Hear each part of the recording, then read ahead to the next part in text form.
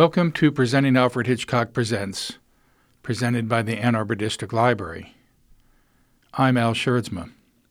You may recall that back in Episode 7, Breakdown, I referred to a radio broadcast of that same story with Joseph Cotten in it that preceded the TV episode by about 6 years.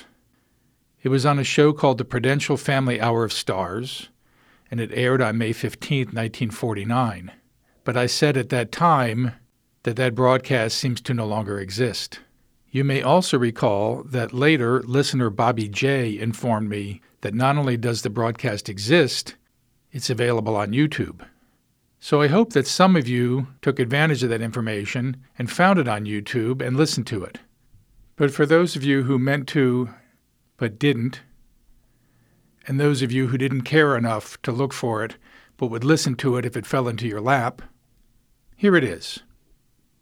Now, let me just say, I had intended to do a special episode spotlighting that radio broadcast because I think it's worth listening to and comparing to the television episode.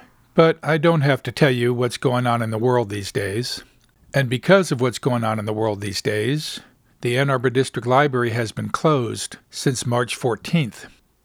I have been podcasting from home, and before the library closed, I planned on the possibility of recording 2 episodes from home, the last 2 episodes that I've just put out. Much of what I need for subsequent episodes is either on my desk at work or on the library's DVD shelves. Now, I'm recording ahead here, so it could be that by the time you hear this, the library is open again. I'll have access to the materials. We're all still safe and healthy, and there won't be any problems. But it just could be that this episode is filling in for the regularly scheduled episode. And if that's the case, I apologize. As Tony Kornheiser says on Pardon the Interruption, I'll try to do better next time. And if that's not the case, then you've got a little bonus episode here.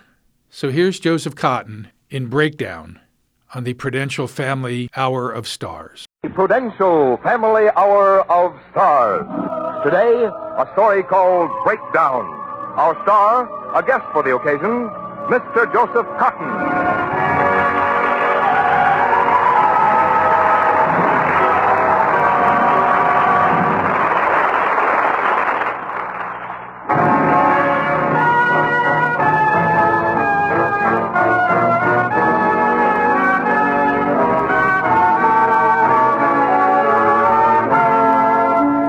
It was the winter of 1930, no matter. I was sitting in Ed Snyder's cabana when I saw the bellboy coming carrying a telephone with one of those plug-in gadgets on it.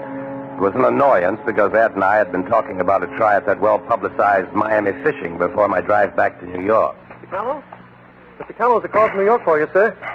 Your office, I think. No, it would be the office. Any name? Well, it sounded like Hubka, sir. Mr. Hubka? No, Hubka.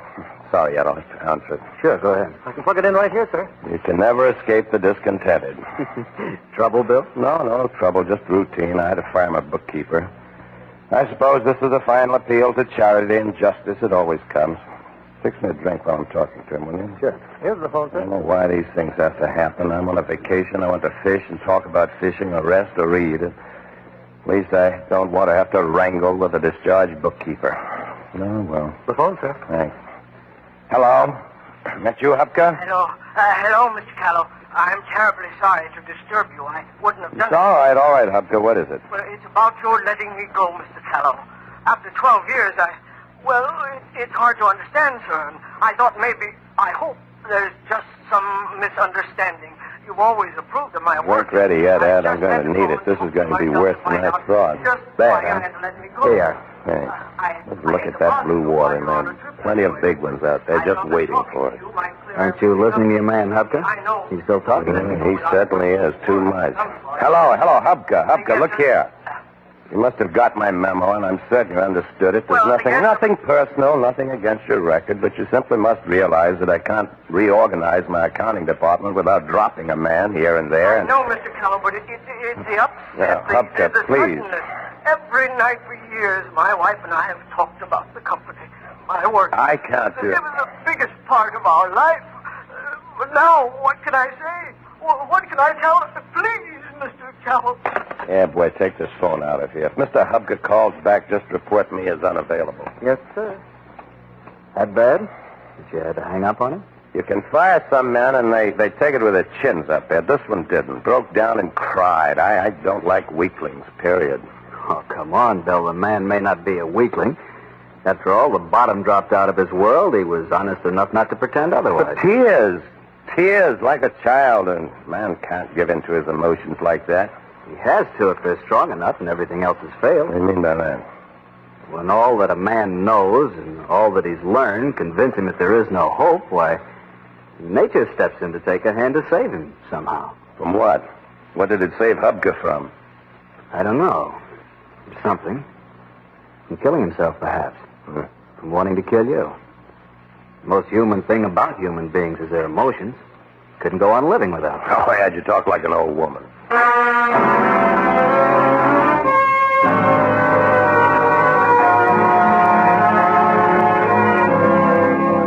We went out on the Gulf Stream early the next morning, but we couldn't catch a minnow. I was thoroughly disgusted, and right after an early lunch, I was ready for my drive back to New York.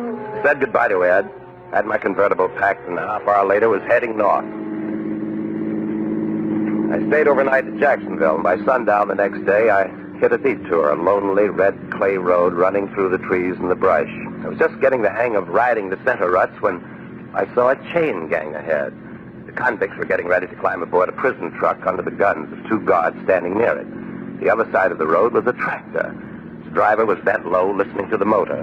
One of the guards signaled me to come on through, and I stepped on the gas again. But just as I came up to them, the tractor backed into the road in front of me. I caught at the wheel frantically, trying to turn up, but the ruts held me. I saw the faces of guards and prisoners, and then my car smashed them all against the truck.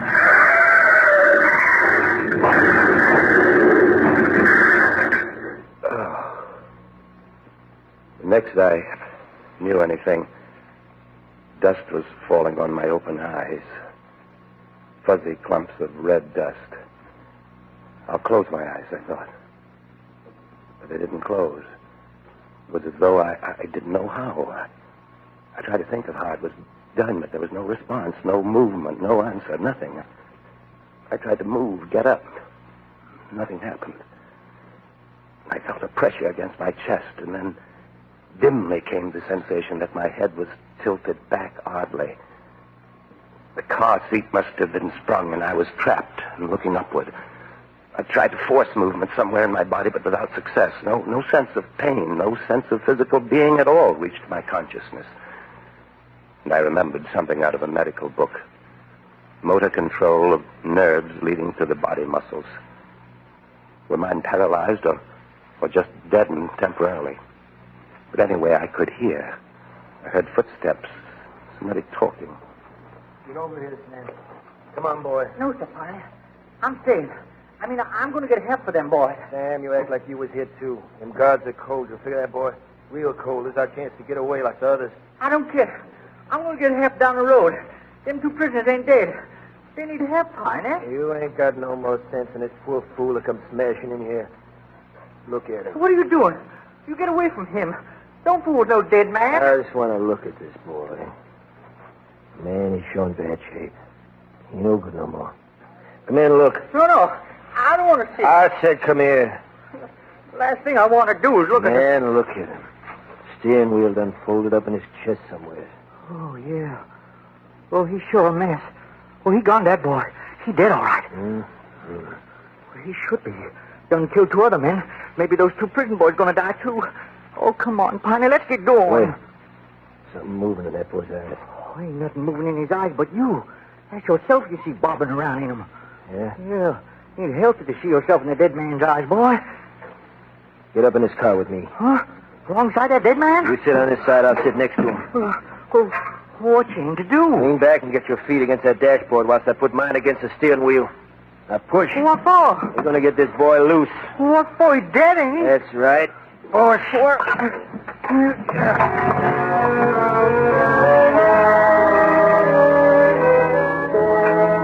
Braced with their backs against the seat, they were managing to shove the steering wheel clear of me, to free me so that... No. Why? Why, if they thought me dead? Once more, sir. That's good. Now, let me out of here. Sure. Who's holding you? What are you going to do? I expect I'm going to get away from these parts with these jailhouse clothes on me. How far'd I get? You mean you're going to take this dead man's clothes? Boy, I'm getting out of here. Goodbye. Now, dead boy, your valet's going to disenrobe you. I need them Sunday clothes.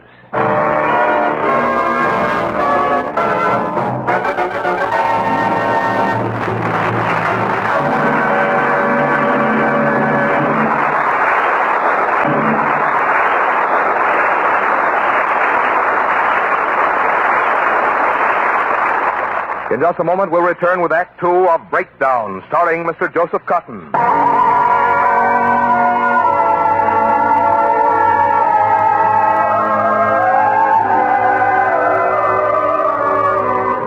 Now, Act Two of Breakdown, starring Mr. Joseph Cotton.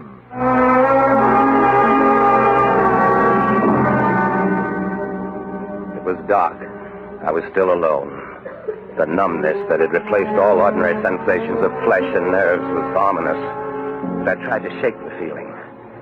And then I thought I saw something moving from the side of the road, coming toward me, a shadowy blob of a thing, and then another, moving out from the underbrush. More came, and I knew they were human beings. They swarmed all over the wreckage and picked up things and hustled them back into the thicket. These were the people who lived in the miserable paper-plastered shacks along the road. They had heard the noise of the crash, and they had come not to rescue, but to plunder. At first, they ignored me as if they were awed in the presence of death. Yeah, we take this seat. But this dead was on it. No matter. I'll move them. You grab the seat now. Easy now. All right. They were determined in their actions, but not irreverent of the dead. They lured me gently. The seat was pried loose and removed. I heard the creaking of leather, my suitcases. Even the hood of the car was lifted. Lord knows what they wanted there. Spark plugs, fan belt, knife slashed through the canvas, and I knew my convertible was minus most of its top. Wheels were taken off, carpets, everything. I lay there, unable to flex a muscle. And then, after a while, things got quiet. All was still and dark again, and something strange happened to me. I'd been angry, impotently furious at their plundering, but now that they were gone, what had I lost? Nothing but their voices and their company. Yes, their company. And now I was not only alone and helpless, I was alone with the dead. A dozen times I thought I heard approaching cars, and a dozen times I was wrong. Help must come. It always came, but something was needed. Something from me, a movement, a gesture, however hard, to show them I was alive. I began to try with the whole of my mind and the whole of my will to send an impulse somewhere in my stiffened body and get a response, but there was nothing. I tried again, not desperately, not in fear, but in a kind of determined anger, and somewhere there was a reaction. Something had moved. I couldn't tell what, where, but I tried again, hard, savagely hard. Then I heard. Then I knew it was a finger, the little finger on my left hand. I could move it. I could make it rise and fall. And it made a hesitant, painful sound against the floorboard of my car. But it was enough. It was movement. It was life. And when they came, they would know.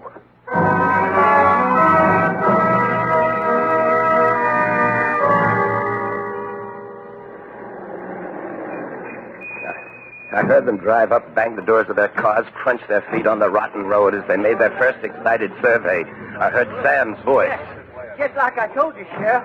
It's a real mess, ain't it? Yeah, I believed you, Sam. I just didn't know whether you wasn't exaggerating some. But you wasn't. Oh, no, sir. And right here's the man in the roadster, Sheriff. He the one who did it. Got himself killed the same second, too. Yes, I see. Suddenly a flashlight glared directly into my eyes. I couldn't close them against it. And then the light swung away. Hey, doctor. A doctor. A doctor. A chance for me now. Hey, doctor. You want me, Sheriff? That man's still alive? Nope. He's done for. Now, so maybe you better take those others to a hospital. One of my men will take you in. Oh, you, Luke. Doctor wasn't coming over to me. I moved my finger, but no one saw. I tapped with it, but no one heard.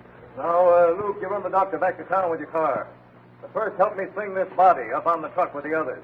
You can drop him off at Chessie, the undertaker's.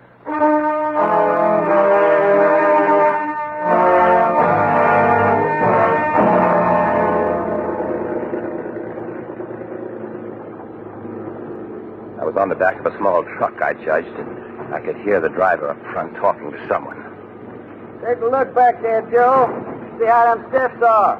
I can't see, Wade. It's too dark. Well, hold it a second. You're coming to a light. See him now? Yeah, all right. 3 bodies present and accounted for. I knew now I was in the truck with the bodies of the dead guards. From things the driver said, I knew the sheriff was just ahead of us and leading us to the undertaker. We began to pass buildings, and some with lighted windows, and I knew we were in town. It was a sharp turn. I heard the sound of tightening brakes.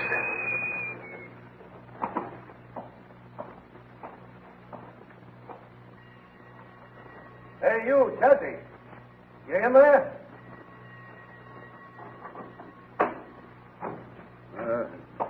Kind of late, ain't it, Sheriff? You hear what happened on the South Road, Chessie? Yeah. News is through town. How many? 3. We're bringing them in.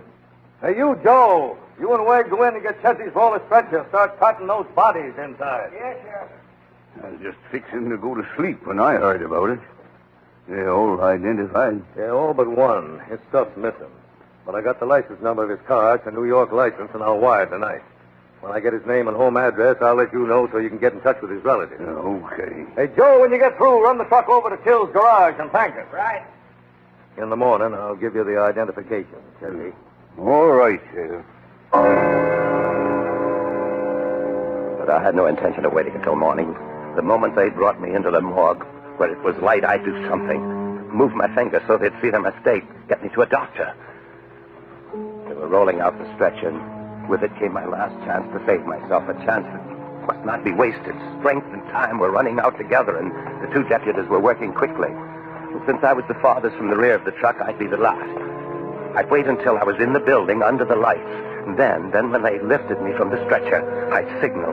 That moment, they would have to see my finger move. Hear it even. It couldn't fail. It mustn't fail. I repeated the words in my mind. Mustn't fail. And suddenly, it was my turn. You have to jump in, Wade, and pull him down this way a little. Yeah. Easy there. Now, don't let his arms hang like that. Pick him up. Put him down at his side. You want him to catch in the doorway. We were moving through the doorway down a narrow hall, then into a brightly lighted room. Now, the moment they lifted me, I'd start. Their eyes would have to be on me, but that moment, I waited. It would be my last chance if I missed it. All right, Joe. You can leave him right on the stretcher. I'll snap off the light. Oh. We'll get at him sometime in the morning. Okay. Come on, Wade. Let's get out of here. I wanted to crowd. No. Don't snap off that light, please.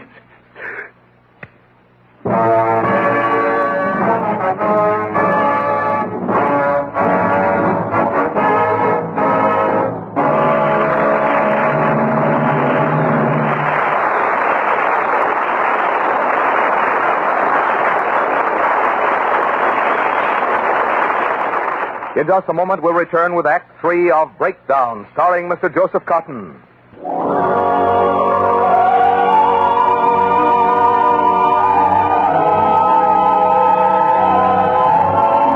Now, Act 3 of Breakdown, starring Mr. Joseph Cotton.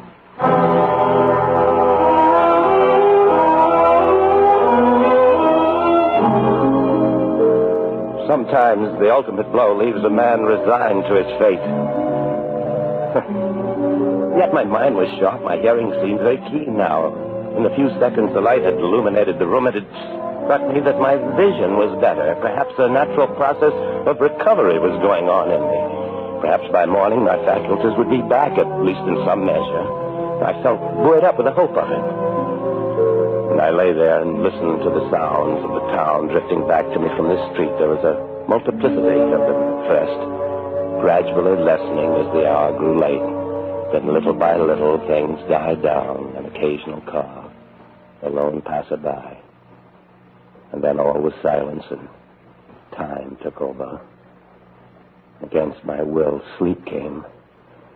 Before I sank away, I tried to move my finger again. It was comforting. There was hope in that sound. Hope.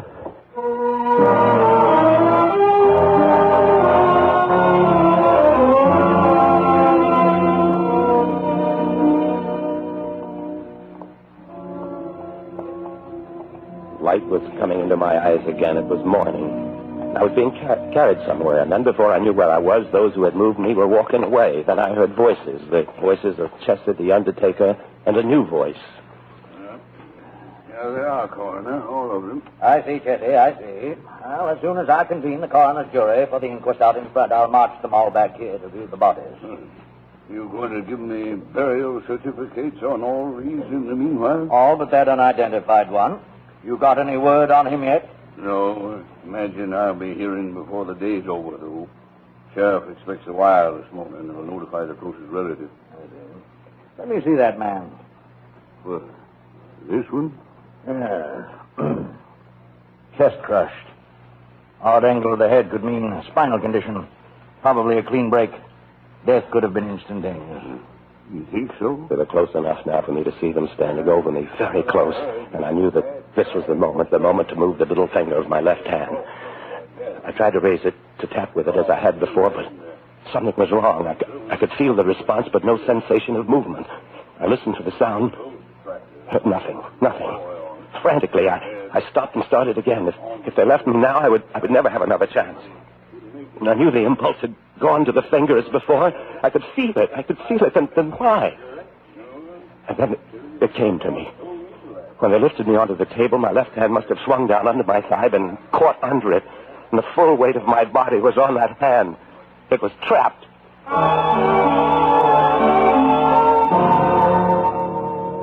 I knew I was beaten. It was all over now. In a moment they'd leave, and then... a rush of thoughts came through my mind, all of them underlining the coming of my death.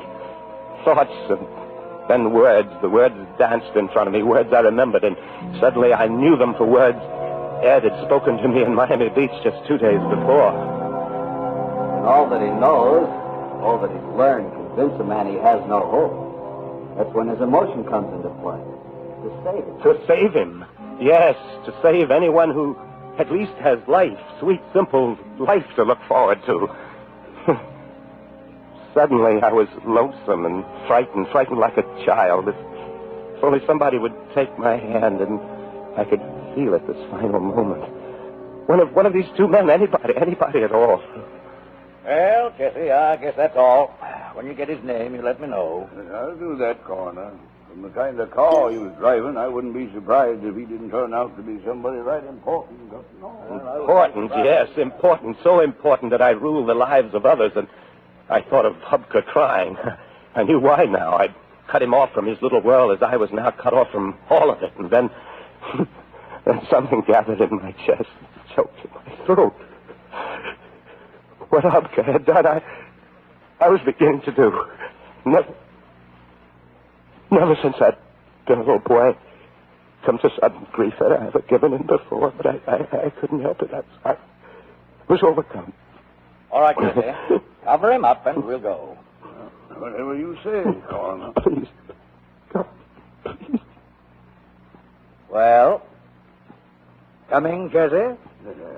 Wait a minute, Coroner. Look at this man. Oh, what about him? Well, the dirt under his eyes. There's something kind of... Yeah, see? Why, yes, they seem to be watering. I've never seen anything quite like this before. Looks like tears. The Coroner, it is tears, like this Oh, one. Lord. Here, let me put my head to his chest. Chessie, you're right. There's a heartbeat. There's a heartbeat. This man's crying. Get blankets. I'll fetch my bag in the front office and call the hospital. Oh, I didn't believe. I didn't know whether to pray or... Then the undertaker was back with a blanket. Was spreading it over me. His head bent low as he tucked it in. He talked to me. There, son. He talked to me. You're safe now. We'll take care of you. We know. I don't blame you for crying. Poor fella. Poor fella.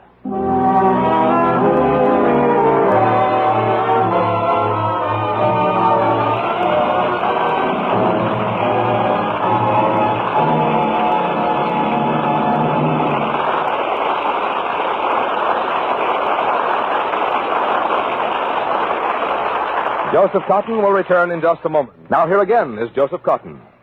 All my thanks to the cast, and especially John McIntyre, who played Chessie. Now, next week, the Prudential Family of Stars will bring you Ginger Rogers. The following week, Ray Milan, so be sure to listen. Goodbye.